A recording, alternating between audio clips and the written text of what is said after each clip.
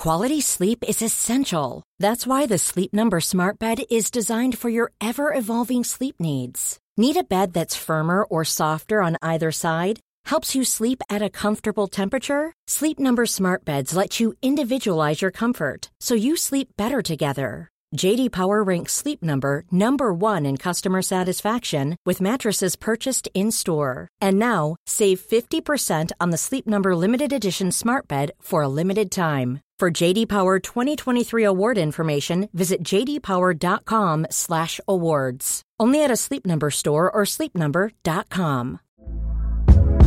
Hey there, it's Michelle Norris. I'm host of a podcast called Your Mama's Kitchen. When I travel, I'm usually looking for a way to find a taste of home when I'm not at home. And one of the things I love to do when I am at home is entertain. And Airbnb allows me to do that. When I was in California recently, I rented a house that had a great kitchen. And when we were sitting around the table, we're all thinking, we're in someone else's house. Someone could be in all of our homes as well. If you have a home, but you're not always at home, you have an Airbnb. Your home might be worth more than you think. Find out how much at airbnb.com/host.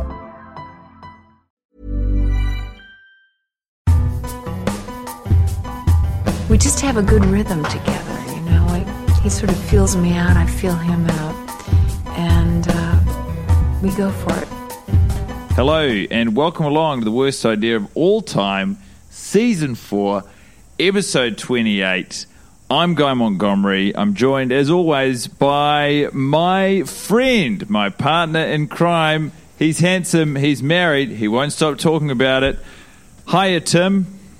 But enough about me. Let's meet our guest.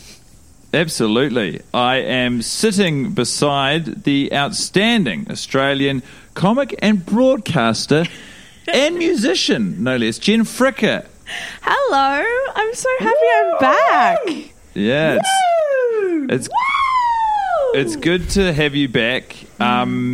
We are in Sydney, Australia. Tim, as always, at Little Empire HQ, Grey Lynn, Auckland, New Zealand.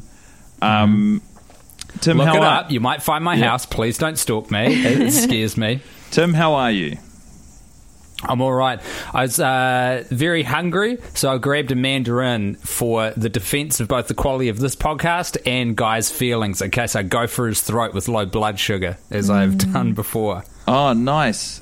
I really like it when you monitor your own blood sugar, Tim, because, you know, you do become real sulky, sort of grumpy guts. And certainly do. I think while that's fine and good content if it is on account of the movie and the project alone, if that's just because you're not looking after yourself, frankly, that's not my problem, that's not Jen's problem, and it sure as heck ain't one libertarian listener's problem.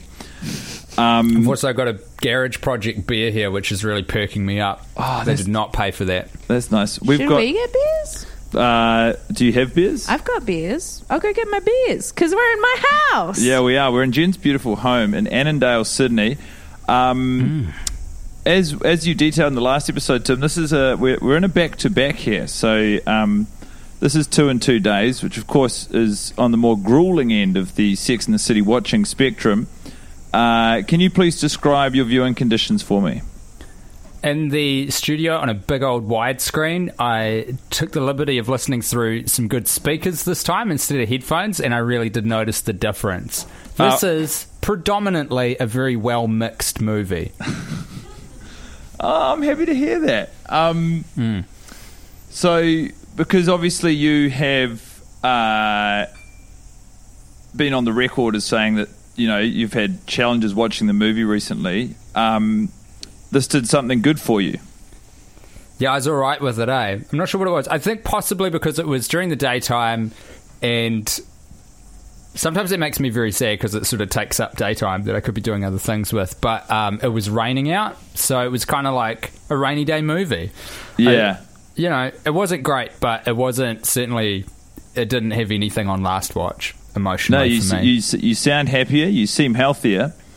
I just want to talk to Jen. Is she back yet? Yeah, Jen had a little bit of a snafu with the beer opening. Your classic sort of... you know when you open up a beer and it foams up a little bit at the top and the foam comes over the top of the bottle? What's around to you?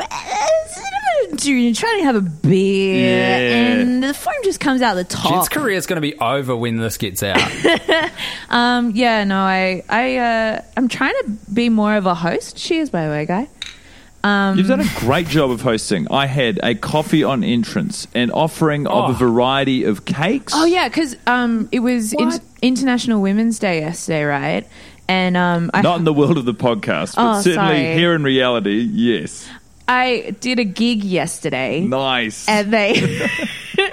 And they gave me like a full box of like lamingtons, which is an Australian delicacy. And New Zealand. Is it in New Zealand? Has it made it over there yet? I see. We have a gentle antagonist in our mix. And yeah, so our blood sugar off charts, I reckon. We're going to crash really hard. I think I crashed pretty hard during the watch, actually. Yeah. So Tim sounds quite chipper. Jen, you have presumably seen this movie before. You're on the record, on the podcast even, as being a fan of the franchise, a fan of the series. Can you please describe, before today, the last time you engaged with Sex and the City, the movie? Oh, the movie I haven't seen since it was in the cinemas. So I would have been 18 years old, and I watched it alone at George Street Cinemas in Sydney. I think I just had a big fight with my boyfriend, and I had to catch up with my girlfriends on the screen. You know what I mean? Yeah. I watched it alone at like a midday screening. In hindsight, it was extremely grim. How did you find it at the time? What do you remember thinking as you walked out of the cinema? I truly was in such a state of depression I couldn't feel anything. You not from the movie, just from life. Just from life, and then also afterwards I walked out of it and I was like, that was nothing. I felt nothing about that. Yeah. Yeah. Which, like, I feel like that's where you guys are at now, having watched it a bajillion times or whatever. I think we've moved from nothing into quite an unhealthy area. But had you seen all the series up to that point? Yep. So you were the target market. You were someone who would have been very excited to be reunited with these characters. I was ready to get carried away. Hey, you're quoting Samantha Jones's maid of honor speech at the rehearsal dinner. Did you pick up on that, Tim? Yeah, I heard it. Well, hell yeah. Happy to hear it. And so, what? I'm here. I exist. Yeah, 10 years, 11 years have passed. Jen, how do you find the second screening? Very irritating, very saddening. I don't know. I just don't remember it being that bad. Like, we watched Sex and the City 2 together. Yeah. Again, and I do remember, like, when I watched that movie the first time, I was like, yeah, this is bad. I don't remember Sex and the City, the movie, the first one, being as obnoxious. Do you think, and this is something I fear when watching with guests, that my responses to and engagement with the movie while watching it had any impact? Do you think you have come to this conclusion totally independent of surrounding circumstance? Yes, I tuned you out. I barely acknowledged your existence within my home. I was largely chatting to my housemate. Good. Yeah, I was just chatting to my housemate Keisha, who also watched with us.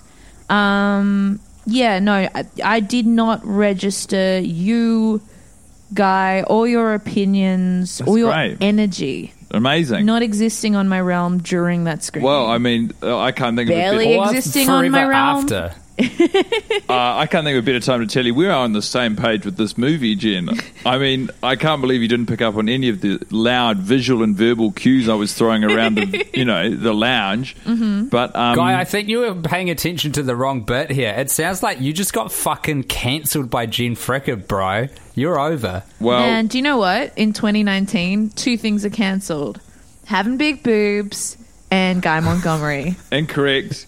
If you got big boobs, you can still have big boobs. And I just renewed myself for a new season. So go fuck yourself, Frixie. Monty, back on the mic.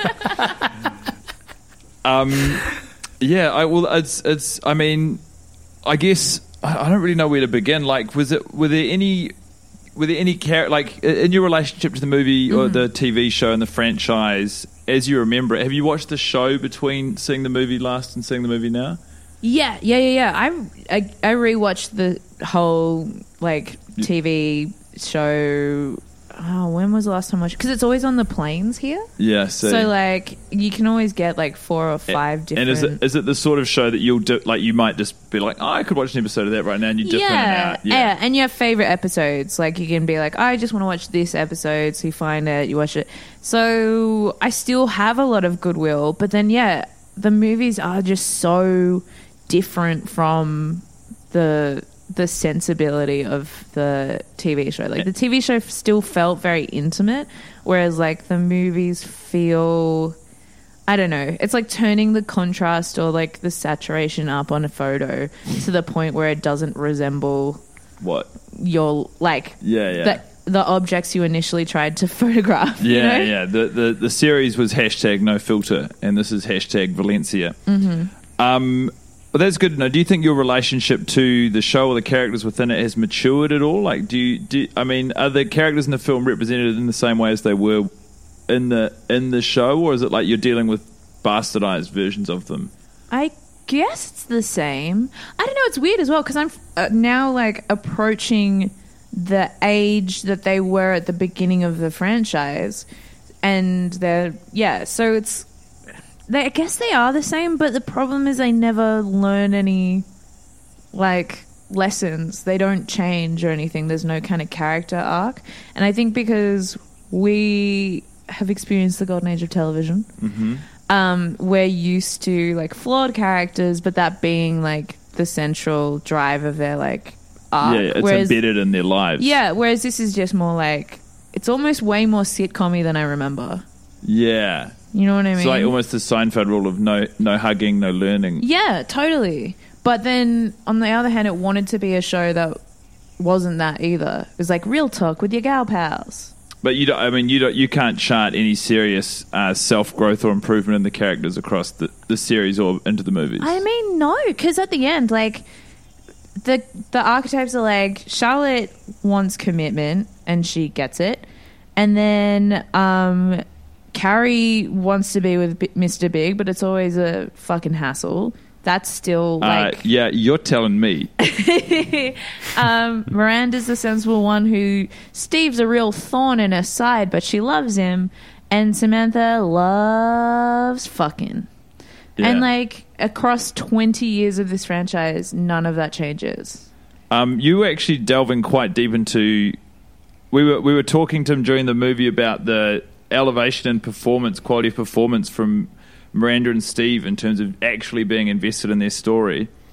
Could I just, before we move on to that, what Jen just said so lines up with what I said like a few episodes now about how if the movie stopped 50 minutes before when it does, from memory it's about an hour 42, I can't remember where the scene is, it has such a better resolve because everyone's actually in a different spot. Because like, if you shave almost an hour off the movie, Samantha has learned that instead of just like fucking all the time, that not only is it kind of cool to be in a committed relationship, but also that you have to put a little bit of work into it, because she has that scene where they decide, you know, they have a bit of a chat, her and Smith Jarrett, and they decide that they have to spend more time together in Los Angeles and like do coupley things and reconnect. So there's like a full arc for her.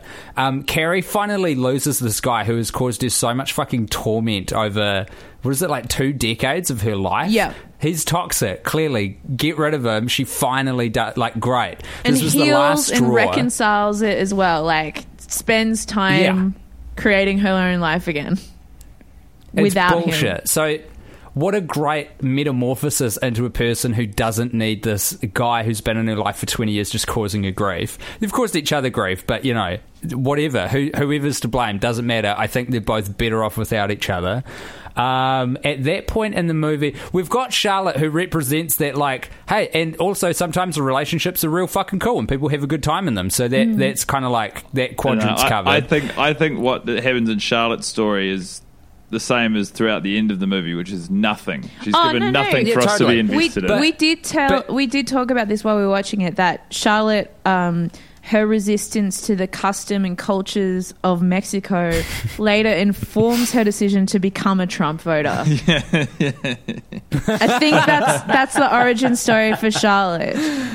Yeah. And now, if we were to check in with her now, she would be full of remorse, but not enacting it in any meaningful or useful way. She would look her child of color in the eye and say, "I'm sorry. America was never that great." Oh my God. And then who else have we got? Who else have we got left? Miranda. I think her story remains unresolved in that. Are you happy to see her and Steve not together in that hypothetical world, Tim? It's not about me being happy. It's about showing some characters on screen who are going somewhere. And so with Miranda, I think what she's representing in life is a professional woman who is making her life work post-separation or divorce, depending on what your relationship status is, which fully represents like a big portion of adults out there. So it's kind of like, I feel like there's good representation. Everyone's there. Everyone's in a different place to when they started. And the thing is with Miranda is that she finds real connection and solace with getting back to be really close friends with Carrie, and it's through their mutual heartbreak. So there's kind of a lovely story there of women coming together because of their shitty men, which seems very like Sex and the City to me without having seen much of the TV show.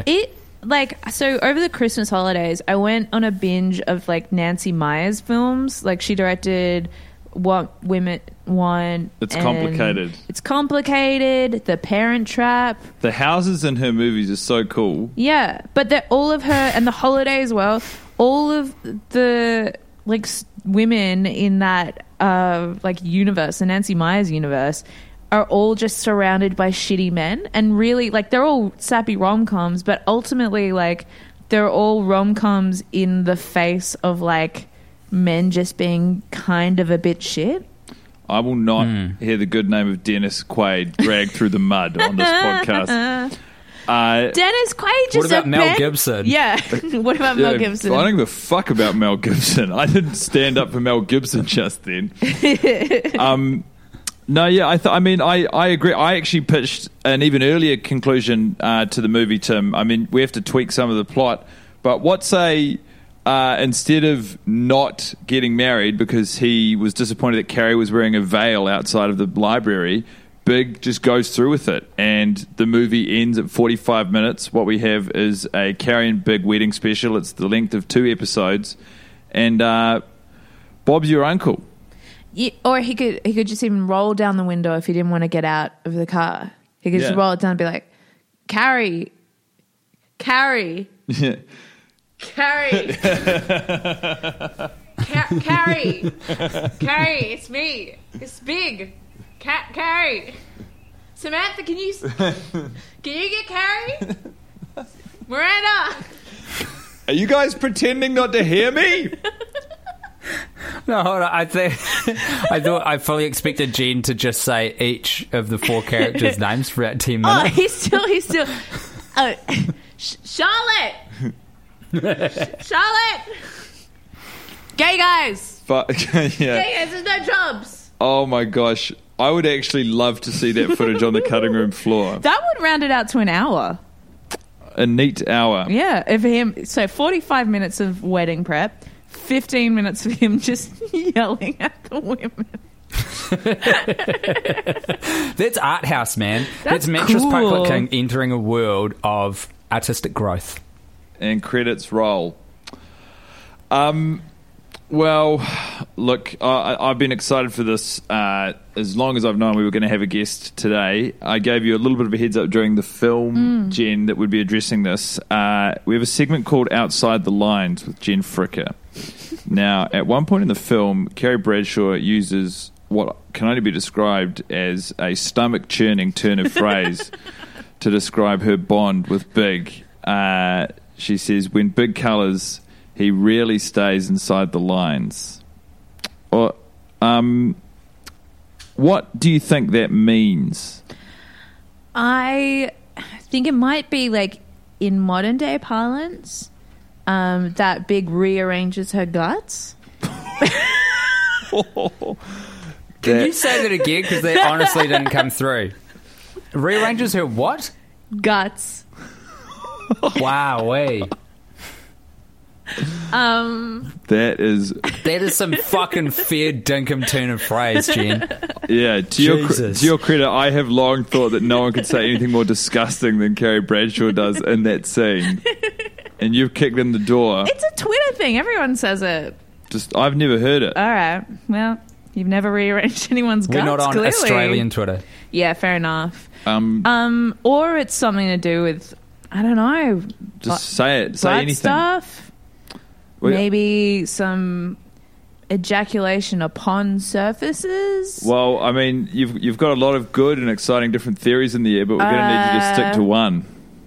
I'm gonna stick with the top idea because I think it was the strongest, that he literally rearranges her guts With the power of his ejaculate or the length of his erect penis? I mean, all. Why not all? Like, it's all part of it, right? It's like all. the velocity Oh, God. at which, they make love. I feel queasy. Let's fucking get into this. I wish my wife was here, actually, because she is a doctor and she knows about the human anatomy. Jen, you're a woman, and Yep. I assume know a little bit about the female anatomy. What? So we've got a penis going into a vagina. What is getting rearranged and how? I mean, maybe the cervix is being so hammered that it is moving back up into the rib cage. I really don't know God about damn, this yeah. riff, you guys. Fucking chill out, Monty. Go back to church. Be Jen and I cool. having a grown-up conversation. You're cancelled, dude. No. Remember? We cancelled you at the beginning of the podcast. Yeah, and I came is back why, like bro. a phoenix from the ashes. We're uncancelling Mel So just- Gibson and we're cancelling Guy Montgomery. No. Hey, so, you don't have to... A cervix, apparently... Are you Jen, Googling it? I'm Yeah. only talking to you now. Yes. Apparently, like a Well, I'm in the sidecar like kind for of a a rolled up condom. What? Like kind of a rolled up condom, but with a hole in, like it's a ring that's sort of like shrivelly. Am I off? I mean, I guess. I've only ever felt it. I've never seen it, but yeah. Yeah, fair. We should do a watch with a gynecologist. I think it would be cool. Or maybe not. Yeah. I don't know. Just a bruised cervix. You know, guys? What happens if you get a dick too big? Well, Like actually, too long, specifically. the vagina stretches up to like 4 times its like size. That's why. That's a lot. You might not know this, Tim, but babies come out of vaginas. But like that's why foreplay is so important, and also stretching. Like women need to be flexible before they have sex, because otherwise, if you don't warm up your muscles, you can tear them, and that's how you get vaginal tears. Feel free to cut any of these quotes. If you're listening at home, please cut these quotes out and make them into a soundboard. Yeah. I would really love that. With no context. Yeah. Why don't you get some friends around after school, jump on the landline, and do some old-style crank-yanking prank phone calls with Jen Fricker's gynecological soundboard. Samantha, you're With cancelled. the vaginal tears, is that tissue being ripped? Or is it like Tim, muscles I mean, fucking out? I know you don't want to talk about the movie, but the lengths you are going to avoid it, I feel like we I are... mean, I don't really know a lot about them because, I don't know. I guess it'd be tissue. There definitely would be tissue Yeah. damage. I assume it would be much guess like it's all like tissue. a torn calf muscle or whatever. I don't know. Yeah. Definitely ask your wife. Should I go get her? Fuck, I'm tempted. She doesn't want to come on the podcast, but this could be helpful for this particular episode. I really don't think it's actually that important, Tim. I mean, it's women's health, Guy. If you don't think that's important, Well, it's just that I think 3 comedians are not necessarily qualified to delve into the particulars, and this podcast was never designated specifically as a woman. Not that I'm against the totality or the direction of the tangent. The means by which we've landed here was meant to be a fun and playful exploration of Carrie Bradshaw, a writer's awful turn of phrase. And yet here we are. controversial comedian Guy Montgomery my God. does not care about women, and thus he is cancelled. I'm still going. Tune in. Lots more episodes coming out, and they're actually really good, clean fun that the whole family can get behind. He's been shifted to the worst time slot to try and alleviate his harm on the world. No, I'm primetime, baby. I'm part of the ABC's Sunday Fun Day lineup, sandwiched between Kevin James and Matt LeBlanc. I don't think you are, dude. Here you are inviting people to come onto the podcast, go, what do you think of this? And then it gets a little bit hairy for you, so you shut it down. Doesn't sound like primetime to me, mate. It sounds like The Graveyard Shift. It sounds like a YouTube web series with 30 episodes too many. Well, yes. I think there's no such thing as too many videos on YouTube. The whole point is that we can all put our videos up, and if I want to make 30 more videos than people want to watch, that's my prerogative. I don't come around to your house and tell you what to talk about, although I have. You've literally come into my home, you've had my coffee, you've had my cake, And you are drinking my beer. Is now supporting Milo Yiannopoulos as well. What a weird turn this podcast has taken. So weird. Everyone should be able to do anything on YouTube. Like, what the fuck? Weird guy, weird take. Yeah, it's a weird take. You know, he was listening to Michael Jackson before we started this podcast. Yeah. That's so fucked up. Was it the song that samples R. Kelly in it? Yes. Or actually vice versa? Yeah.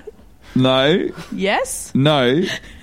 I was okay, look, we're having fun and we're having a laugh. And I'm tired and I'm vulnerable and I'm in a corner, but I will not lie down. Do you know what's like going to be lovely about this? Is that I'm going to re-listen to the first podcast we did where I kind of just met you guys. Like, I didn't really know you, so I was being very polite. And then cut forward, I don't know how many years it's been, but I'm really enjoying this. Oh, well, as long as you're having fun, yeah, I'm having fun. You know what it is? It's a growth of the characters. I see. Unlike the arc of this movie. Okay, now this is a conversation that might be in my wheelhouse if we are talking Sex and the City, the movie, which it feels we are. Tim, I'm going to tell you about my shining light to try and bring some levity to this conversation. Now, it's so weird that you wouldn't direct that at Tim and Jen, but please, I'd love to hear your shining light. He's not even looking me in the eye anymore. What is this? I am genuinely sorry, Guy. It's No, I'm into it. It's just too easy now. It's easy and fun. Yeah, kick me. There was when Charlotte excitedly announces the engagement of Carrie to a whole restaurant of uninterested patrons who are just trying to have a meal. A lot of different tables of extras choose different reactions, different tacks to the news. Charlotte's excitement and screaming would be enough to infuriate, I imagine, even the most lucid of diners. But there is a table of women directly behind where Miranda, Charlotte, and Carrie are having a meal. And when Charlotte says, and she's been going out with the guy for 10 years, and all of them, I don't know what take this was, make the same decision. And it looks fantastic because when you see, actors or characters supporting one another with the same decision, it really creates a reality to the world. They're all sort of excitedly nodding and looking at each other like going, wow, 10 years, that's a long time to be going out. And if you are interested in marriage, to not have that. And that whole table, that whole performance this week really brought some light into my life and my watch. Yeah. It's not too enthusiastic either. It's the right amount of approval. Yeah. It's perfectly pitched performance. That's cool. Yeah, there you go. It's a new one too, It's good to have some new ground uncovered on these things. Absolutely. Jen, do you want to go next up or? Yeah, sure. I can go next up. Rock it.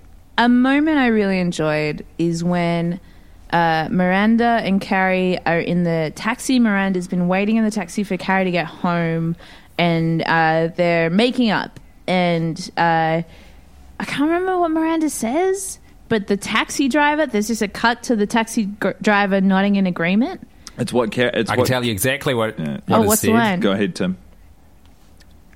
It's forgiveness. That's right. Yeah.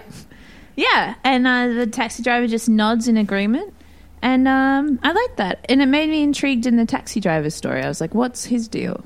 So many stories in New York City. It was also nice because I know watching it on other occasions when I don't notice the nod, it feels like his not necessarily his livelihood, but certainly his afternoon's been hijacked by these two people who really should be sorting through their private problems, in their own space and on their own time.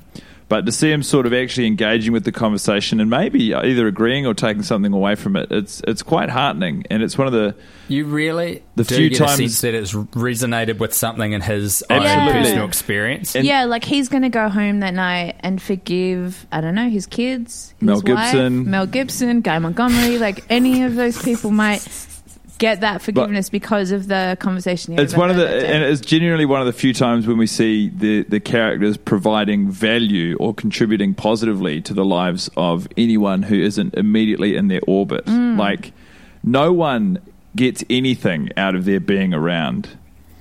It's so true. Everyone Holy just shit! gets...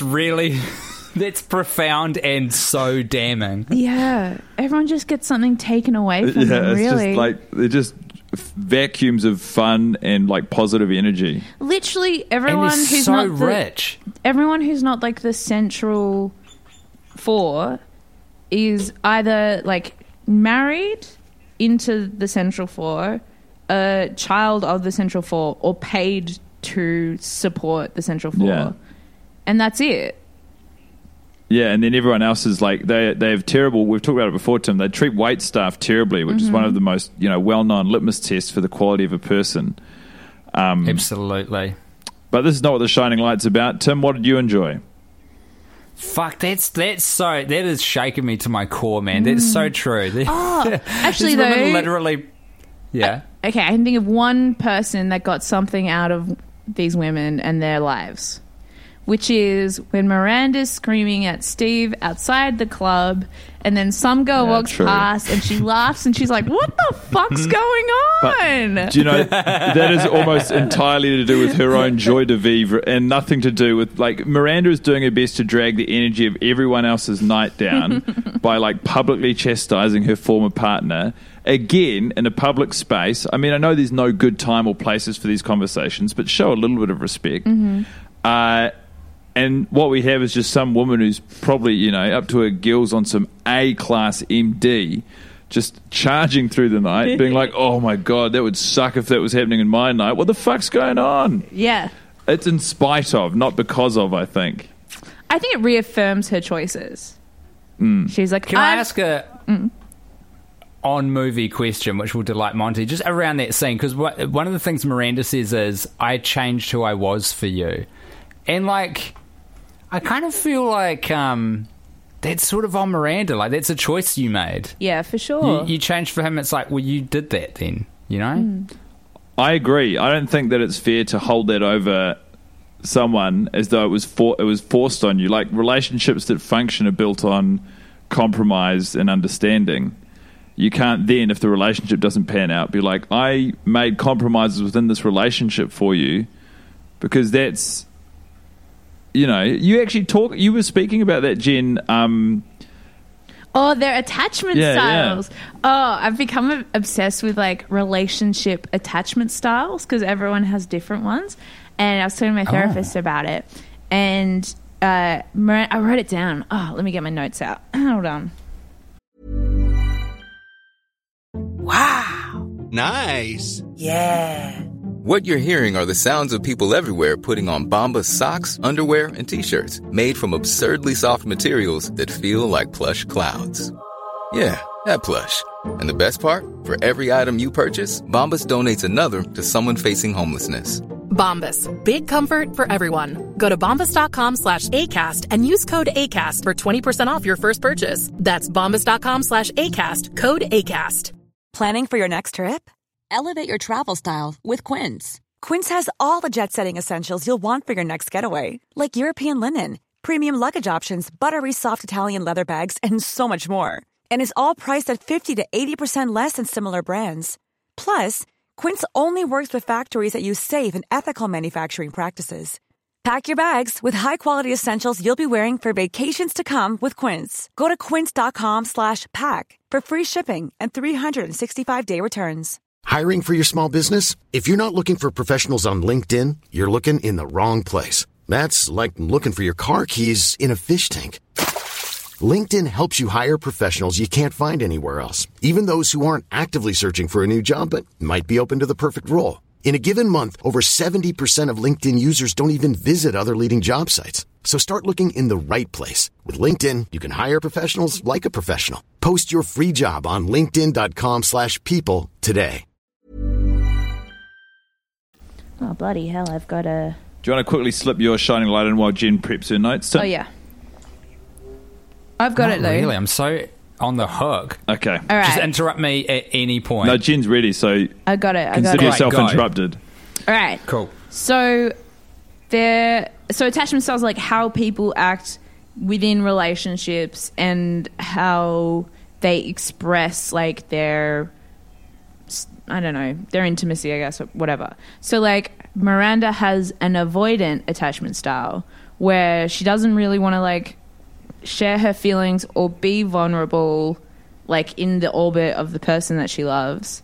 But then Steve has like an anxious, insecure attachment style where he needs to be constantly reaffirmed, and they're maladjusted for each other, so it's always going to cause conflict. But because they've never worked on who they are as a couple, but always as like individuals just working within like a relationship framework, they're always getting into these scraps. And if that, I guess, you know, in the movie, that goes unaddressed for long enough that you see one of the two act out in a way which is damaging to both of them. And Steve cheating on Miranda, not just once, but with literally every single other character in the movie, including the dog. According to Becky Lucas only, I No, think.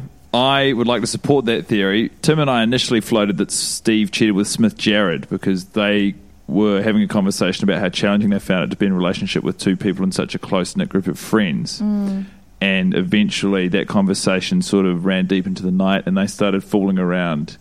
And That's from there, nice. that opened up Steve's sexuality entirely. And because obviously him and Miranda, you know, for reasons that you have outlined just now, are having trouble with physical intimacy at home, he sort of goes on what can only be described as an out-and-out fuck spree. A fuck spree, a fuck spray. He's colouring inside the lines, he's colouring outside the lines. Guts are getting arranged downtown and uptown. That's right. Every one of the 5 boroughs. Yeah. It doesn't matter who you are, it doesn't matter what kit you've got, Steve is interested. Now, From Brooklyn to the Bronx, bring it on for Steve. yeah. What was your shining light, Tim? It was Magda when she and Brady and Miranda are going around like shopping for a new apartment, and when Miranda goes up the stairs of the apartment and Magda's just left there with Brady going, oh, okay, oh no, oh no. And it's when Miranda goes up the stairs and Brady meets a big dog on the street, but it feels like they've left the mic squarely on Magda, so it's like a wide shot, but you're hearing too much of Magda, which I think is good because we don't hear enough from Magda in the movie. It's unfortunate that it's not like, you know, a full sentence or anything, but off the back of last episode where we showed our appreciation for Magda, I think I was probably a bit attuned for her scenes. So that was my shining How light. did you enjoy Magda's growth across the series, Jen?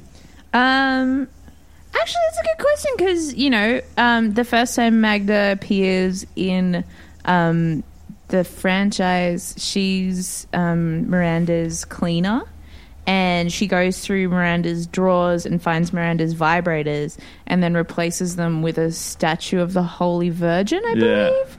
And so it's quite a tense relationship initially. But now I like that, you know, she trusts Magda with her own child. As if Magda Did was Miranda her own... stick it to her and shove that statue in her vagina? I mean, I assume so. Not on camera. Not on camera, it's implied, but not think shown. I think it's implied. Yeah, for sure. Do you feel at any point, do you see it happen? Because obviously we're entering this relationship. I mean, we entered it in the second movie, but, you know, from the information that Tim and I have collected, we've only got 2 movies worth of interpersonal relation and professional relationships between Magda and the Brady Hobbs family. do you see the disintegration in respect shown, or like acknowledgement of the amount of work that Magda is putting into raising Brady? Do you actually see that realised at all in the show, or do you think that they just sort of assume that everyone who watches the movie know that they have a good relationship and they take it as read and sort of forget to? Yeah, I think at the end of that episode where she finally kind of appreciates Magda, that's it. Like, that's the most kindness, and like that's just the audience just has to buy that means that they're friends and have this unbreakable bond now. And then you see it in this movie where Miranda wants to leave the restaurant before Magda has even finished her meal. Yeah, because she's tired. Yeah. And that's like completely representative of their relationship, where Magda doesn't even voice her own discomfort and just goes along with whatever. Like, Miranda even wants in to the do. immediate aftermath of talking about, and look, you know, I've never had anyone in my employ to look after my child full time. So maybe this is just how you talk about it. But when her and Steve first separate, and she says, "I'll live here," and you know, Steve will live in Brooklyn, and Magda will shuttle back and forth between. You know, it's taken as read that Magda, who is a woman of, you know, not insignificant age at this point, is just happy to adapt to whatever the new reality of that life is. Yeah, absolutely. How cooked is that? Anyway, I mean, we are really sticking up for Magda right now, and I like that. Do you know the actor? And we should. From Kansas City, Missouri. Is she? Yeah, not even Ukrainian. I mean, with that accent, you could be forgiven for mistaking her for a Ukrainian. Dude, we didn't get to the bottom of whether or not she's Ukrainian in the show. It's just that they are going into a neighborhood which used to be old Ukraine. Her words, not mine. Because I don't think Ukraine is a thing. Open parenthesis, SIC, close parenthesis. Sick. Can I tell you something? No. That final brunch scene after Damn, the I thought you were going to follow the rules of, you know. I normally do. Consent.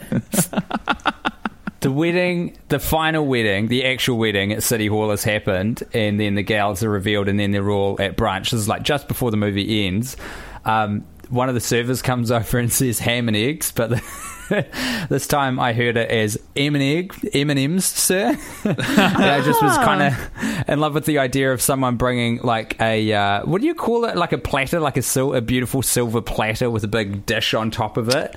Some servant man bringing just a huge bowl of...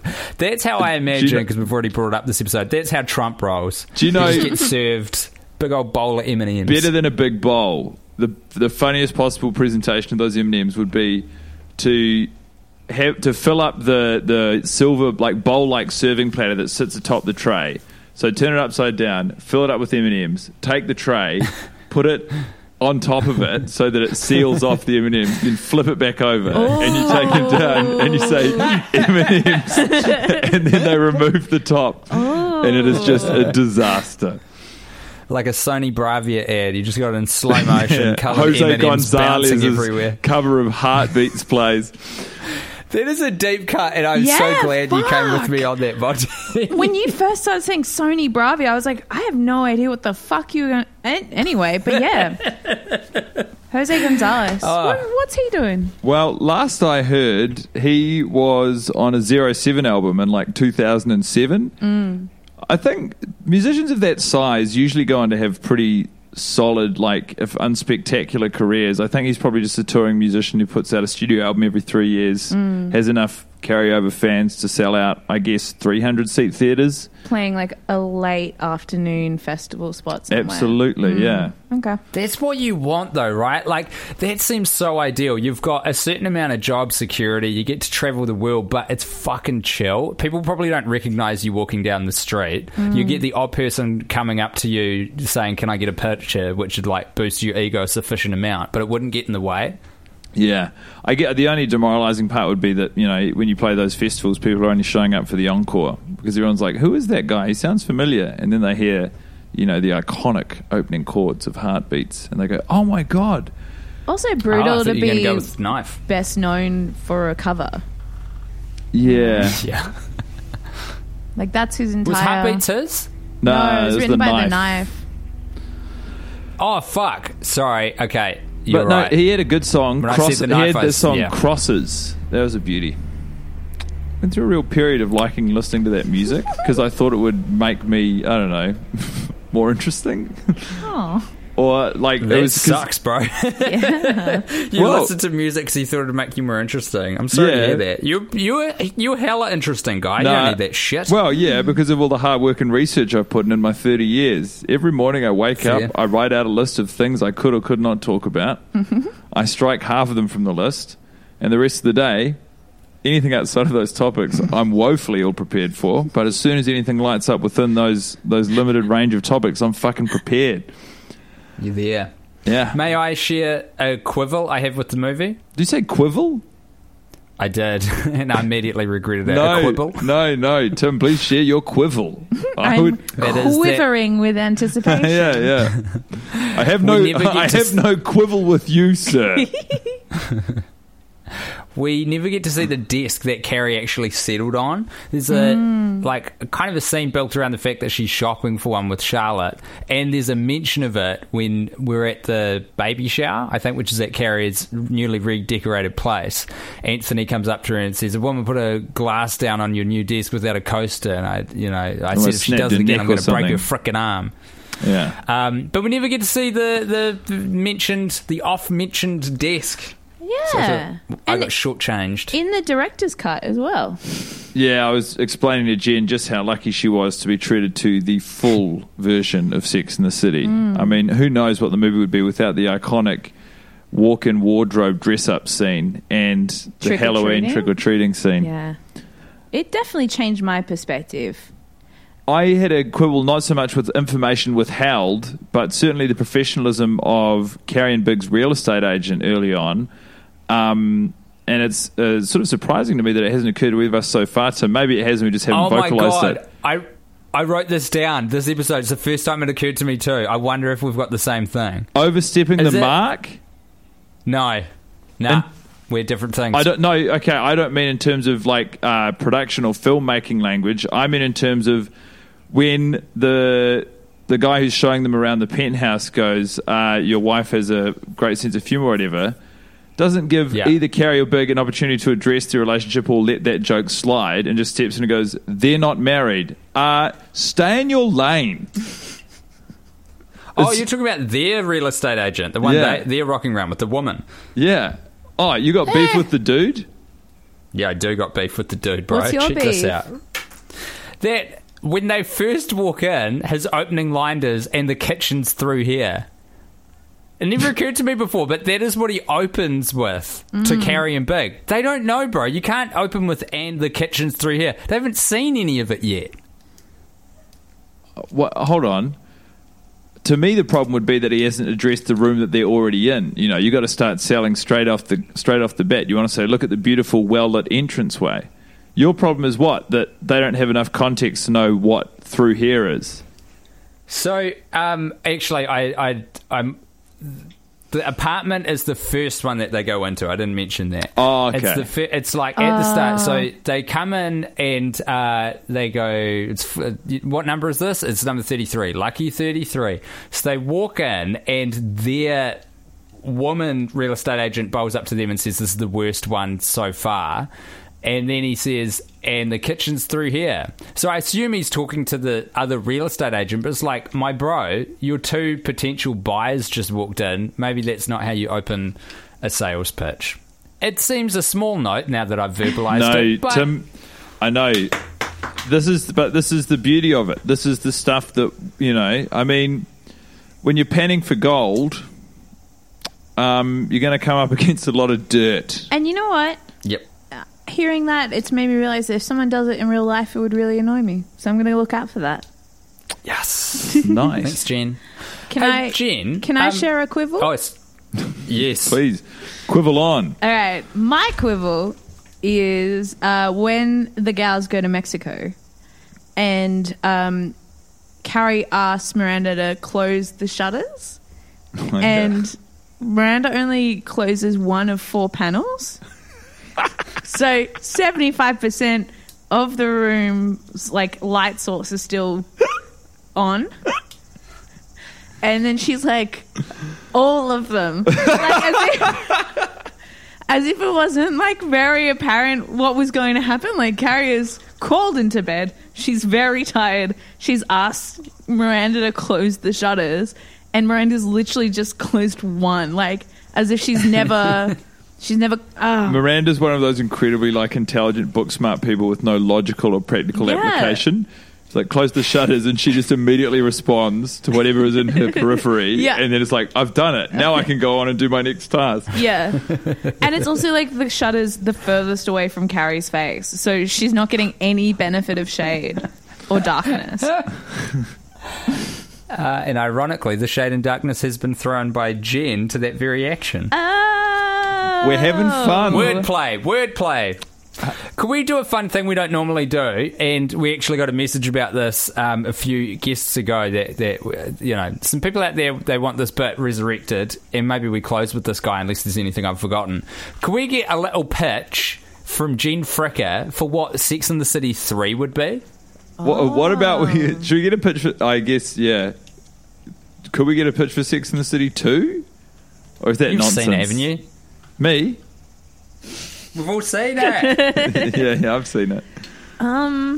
So you want me to pitch for Sex and the City 3? I think you should just pitch a new part of the Sex and the City universe. Right. Okay. Yeah. Like the extended universe. You can just be like, look, the graphic novel. Yeah, there's still value in the franchise. Here's my idea. You know what they should do, actually? Well, they should do. You're talking to us, so tell us what we should do.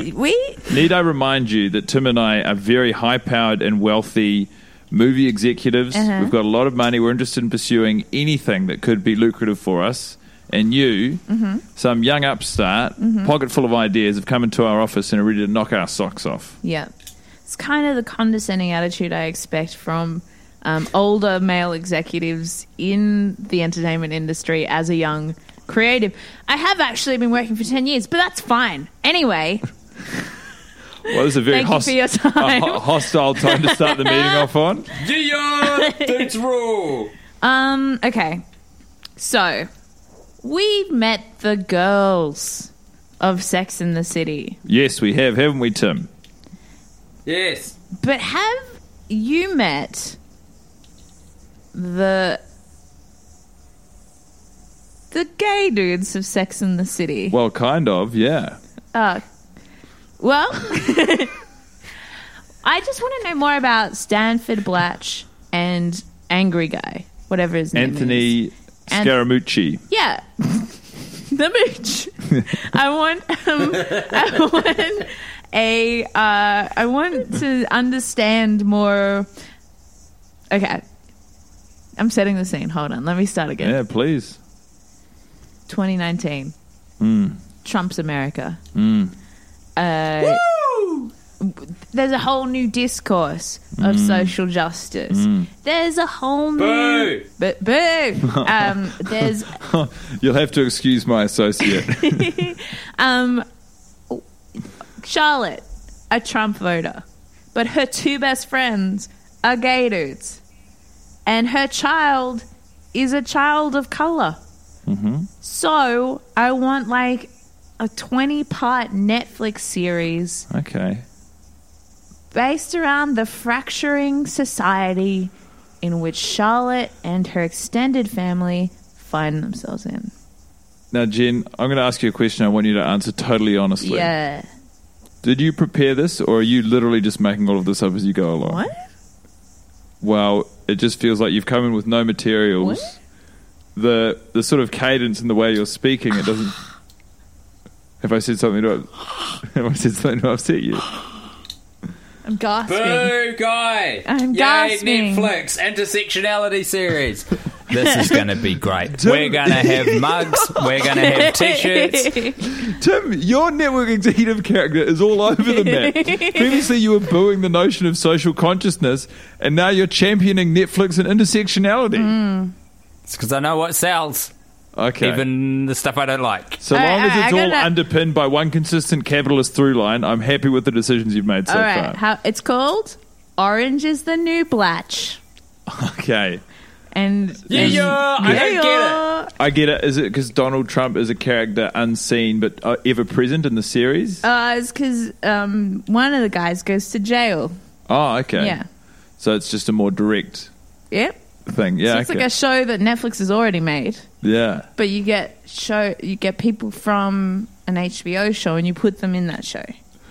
Well, Crossover. I love it. Crossover universe. I'm going to go against my better interests and say I'm interested in what you've got here. I'm going to give you a $200 million advance Thank you. to turn in a pilot episode within the next 2 years. One pilot episode. This would for fucking 200 work. Are you kidding me? There's so many aspects that this hits. We've got the struggle of Charlotte coming to grips with her newfound Judaism and, like, does she actually believe in the faith, or is she just trying to wear this cape so she can stay happy in her marriage without causing too many ripples? Do we have interesting conflicts about, what's her name again? Rose? Lily. Fuck. Damn it. With Never Lily forgive yourself. like struggling about not being the biological daughter, but being the daughter nonetheless, and the interesting things that throws up. Do we have any interesting dynamics around the fact that Charlotte is kind of a complainy... I don't know, it just seems like she doesn't have a whole lot going on. I can't even remember what Harry does for a living, but it seems like he's in a suit, so he must be going somewhere. Mm-hmm. Oh, it's a divorce lawyer, no? Yeah, I think you said that. That's how they met. When Charlotte got divorced from that guy. Yeah. It was Harry. And then he was a divorce lawyer for that divorce. The really weird thing is, I haven't watched a lot of Sex and the City, but I remembered that dude. Like yesterday, I was thinking about this after we did our record, and I was like, that's right, because I know exactly what he looks like, and I think I've seen a couple of episodes that he's in. He's got pretty much jet black hair. I don't know how else to describe him. Oh, Kyle Looks like he's MacLachlan. about 45. Hey? Kyle MacLachlan, the original husband? I mean, I don't know names, but what was this character's name? Do you know? Kyle MacLachlan. Oh, no, the actor is Kyle MacLachlan. Trey. Trey, that's it. Trey can't get it up. Oh, yeah, Trey. Yeah, I think it's Trey that I'm thinking of. Oh, well, that's cool. So there you go. Anyway, all I'm saying is it's a fabulous idea. I genuinely would... I think that would really work as a series. Look, honestly, it was more of an earnest thing that I tried later to turn to a joke, and I'm not proud of it, honestly. But... I think you have sincere buy-in from Tim. Thank you, Tim. And you have 200 million of my hard-earned. I mean, I do regret offering it to you in return for one pilot over 2 years. I think I've made a huge financial misstep, and this will cut me down at the knees. Yeah. But I agreed to it. Verbal contracts are binding. Thank you. Congratulations to you. You've swindled me. Yeah, great. Awesome. Uncancelled. You know how you just said Kyle MacLachlan's name like instantly because you knew the... Are you one of those people who just knows, bless you, who just knows everyone's in Hollywood's names? Like, you just know all of the people? Kyle MacLachlan is a very famous actor. Like, he's quite well known. Like, he was in Twin Peaks. He was the main character in Twin Peaks. He's in the Flintstones movie. Is he? Yeah, he's the villain in the Flintstones movie. I mean, there you go, Tim. Oh, my God. Two huge examples. Genuine. That was genuine. I love it. I love it. Fuck. Do you have anything to add, Tim? Nothing's going to top what you just said. Let's end it. Jen, it's been such a pleasure having you, and I'm so gutted I'm not there with you to hang out. That's all I have to add. We're hugging across the Tasman. I'm not. My arms are pinned to my sides, you piece of shit, kicking me in the guts the whole episode. Jen, where can people find you on social media? You can find me on Instagram, Jen Fricker with a G, or Facebook, but I don't really update my Facebook page. It's mostly Instagram now. Yeah, nice. Why would you? I deleted my Twitter. Did you? Yeah. Not in like the I deleted my Twitter. Like, I'm so socially cool. Just in why am I chasing the opinions of people I wouldn't even speak to in a room? You know? Fuck, good shit, you. That's so healthy. Well, God, that's good. I'm putting a lot more time into Reddit now, so it's a lot darker, I feel. I've gone full red pill. There. Hey. I would love to get off Reddit. I've been on that wheel for a very, very long time. Do you know what it is? It's because you work in radio. Yeah, absolutely. That's the only reason I started looking at Reddit, because I was like, I need content for the show. Yeah. And it's all aggregated there. I never got into it. Fuck. because you didn't work in radio. Yeah, get a job in radio. No. Gosh. No. All right, that's the episode. Thanks so much. This is Guy Montgomery signing off. Not cancelled. We just have a good rhythm together, you know. He sort of feels me out, I feel him out, and we go for it. Planning for your next trip? Elevate your travel style with Quince. Quince has all the jet-setting essentials you'll want for your next getaway, like European linen, premium luggage options, buttery soft Italian leather bags, and so much more. And is all priced at 50 to 80% less than similar brands. Plus, Quince only works with factories that use safe and ethical manufacturing practices. Pack your bags with high-quality essentials you'll be wearing for vacations to come with Quince. Go to quince.com/pack for free shipping and 365-day returns.